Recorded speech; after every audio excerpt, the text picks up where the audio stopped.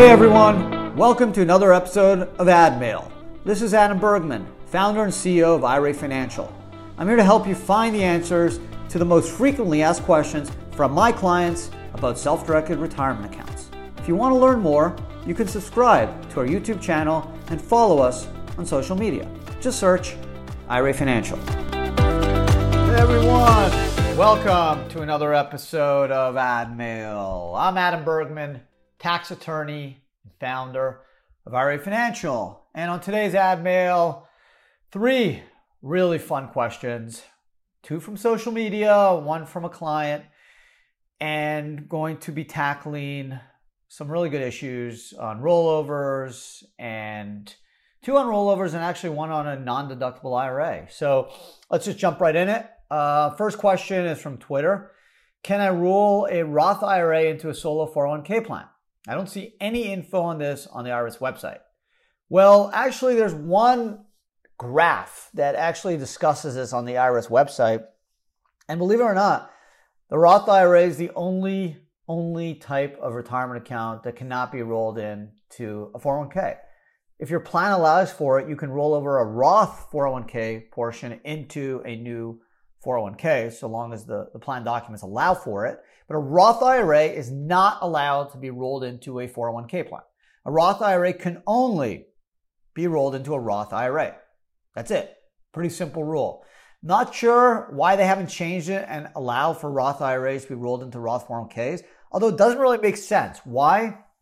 Because with Roth IRAs, there's no required minimum distributions. That means once you're over the age of 72, you do not have to take any money out. In fact, you can pull the money out tax-free. Whereas in a 401k plan, Roth components have RMD requirements. So that means once you're over the age of 72, you actually have to take RMD distributions from the Roth 401k. The distributions would not be taxable, but you still have to pull the money out, which for most Roth lovers, that's not very attractive. So many people don't want to move funds from a Roth IRA to a Roth 401k. Why would you? Only reason I think is to take advantage of the ability to use leverage in a real estate deal, right? Under 514c9, you can use leverage, non-recourse leverage, to buy real estate, leverage up the asset, and not pay what's called unrelated business taxable income tax, or UBTI, as it's known. Whereas an IRA, the leverage use would trigger the UBTI tax. So that's probably the only reason to want to move funds from a Roth IRA into a 401k. Unfortunately, you can't do it. So thank you, Twitter, for that question.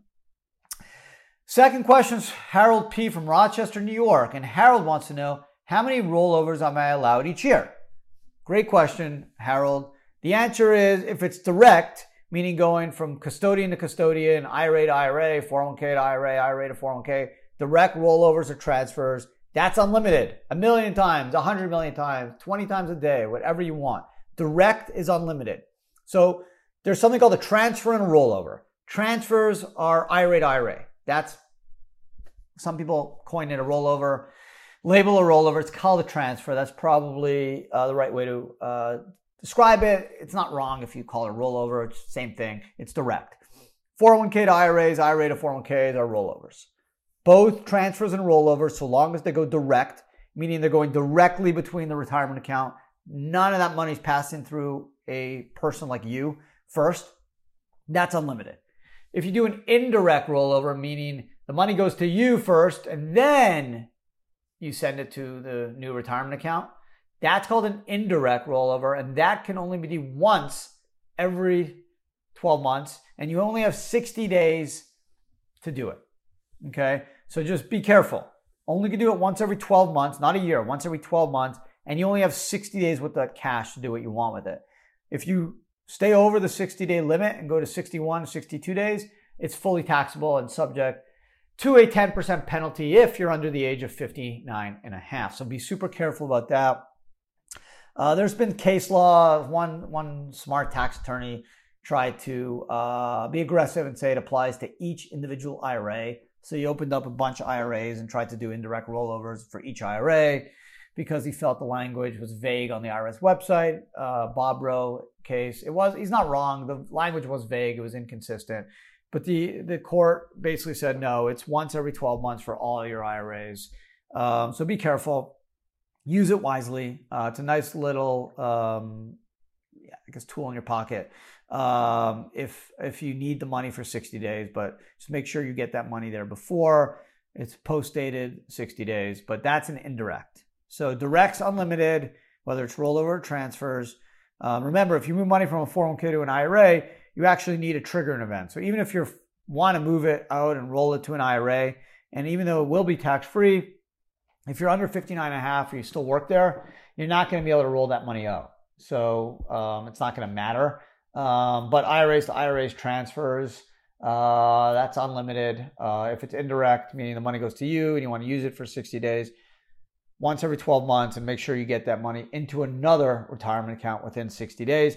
One other wrinkle, if you pull money, you got to put money back. So I've had the last 5 months, I probably the most requests for this information, I'd say in the last 10 years. Why? People took the money out and bought Bitcoin, and now it went up, and they're basically saying, oh no, I don't want to sell the Bitcoin and pay tax. Can I just put the Bitcoin back in an IRA? The answer is no. If you do an indirect rollover of cash, you got to put cash back. Same amount. Can't put less. If it's less, you're taxed a 10% penalty on the less if you're under, on that difference if you're under 59.5. So if you did take the advantage of the market swing and bought Bitcoin, and now it's 60 days later, you got to sell that Bitcoin, pay tax on it, and now pull the cash back into another retirement account, or the entire amount of the distribution will be subject to tax and a 10% penalty if you're under the age of 59.5. So just be wise, be careful, Harold. But thank you for the question. Third and last question today is from YouTube. And this person wants to know, why would anyone set up a non-deductible IRA? And it's a good question. There's really only two reasons to do it. It's because you have to. Non-deductible is basically you're caught in the middle. It's not a pre-tax IRA. There's no tax deduction. And it's not a Roth IRA where it's tax-free growth once you're over 59.5 and the Roth has been opened at least 5 years. So you're stuck in no man's land. You don't want to be there. Okay. Why do you have to be there? Well, two reasons. Number one, you want to make a traditional IRA contribution, but you make too much money. Okay. So 2021, you can put away $6,000 or $7,000, $7,000 if you're over 50. Believe it or not, it's not guaranteed that you can do it. Why? Because there's income limitations.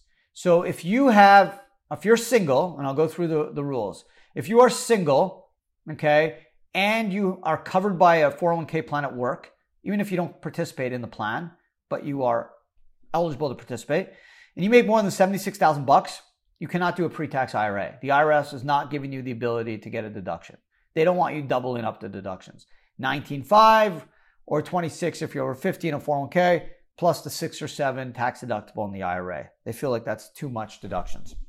If you're married, filing jointly, and your spouse is covered by a plan at work, $208,000. So if you make more than $208,000, you can't do the pre-tax. You got to do the after-tax.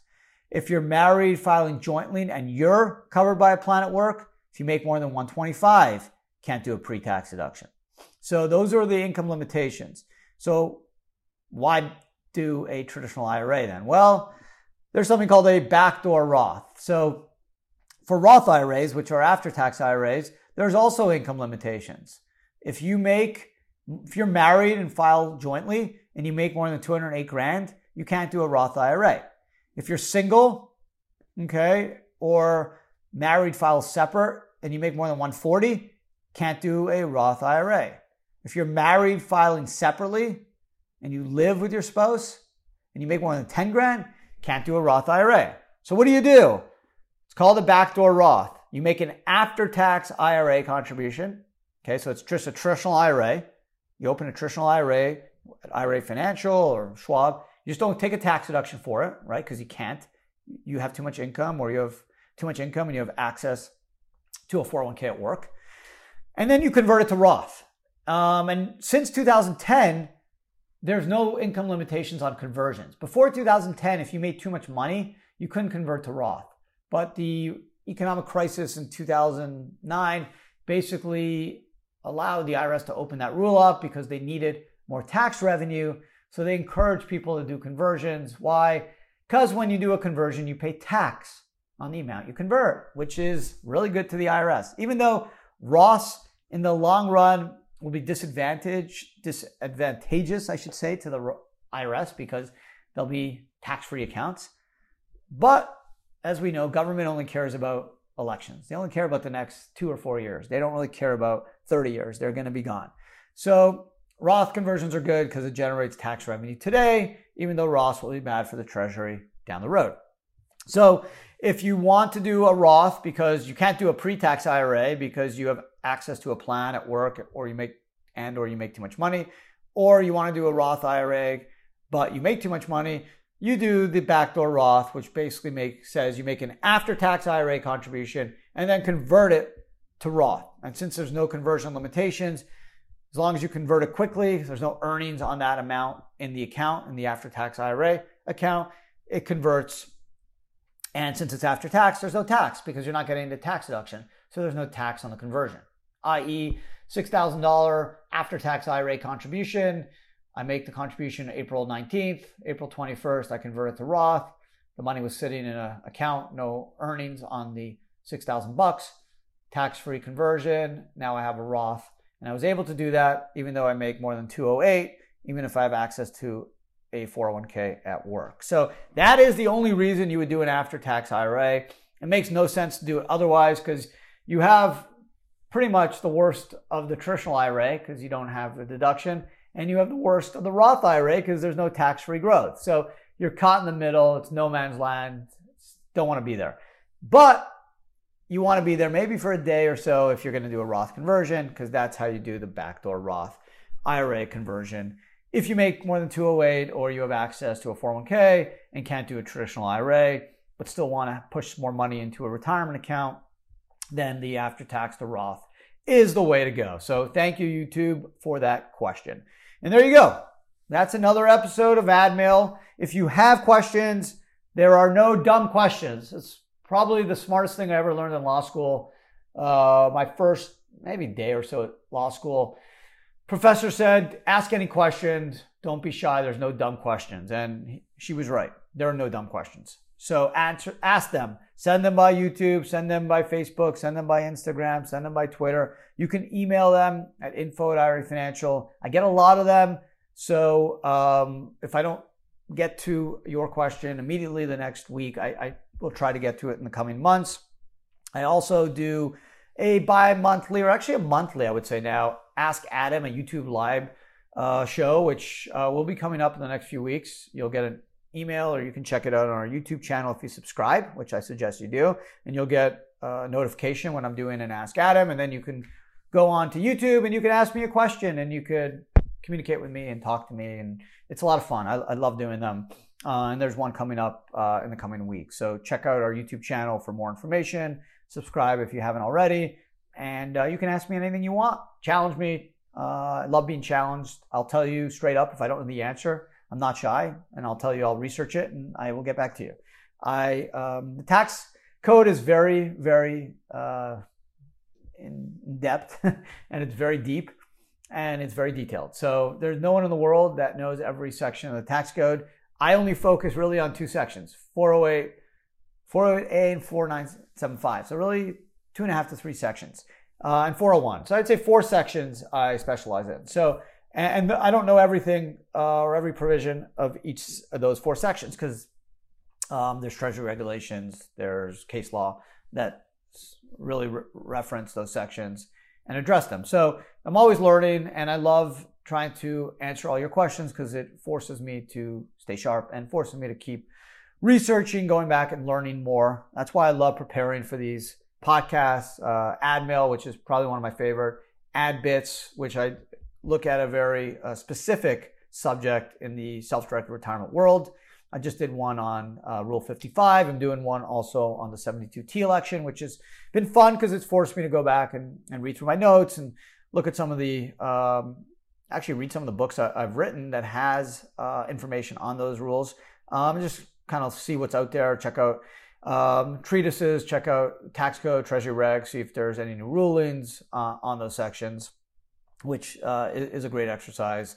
And it's fun. It's fun trying to communicate and trying to figure out where clients are going and answer these questions. So thank you for sending them in. I really appreciate it. I'm trying to help you. You're actually helping me. So mutually we're benefiting, and that's so much fun. So thanks again. Stay safe. Subscribe if you haven't. And I promise I'll talk to everyone again next week. Be well.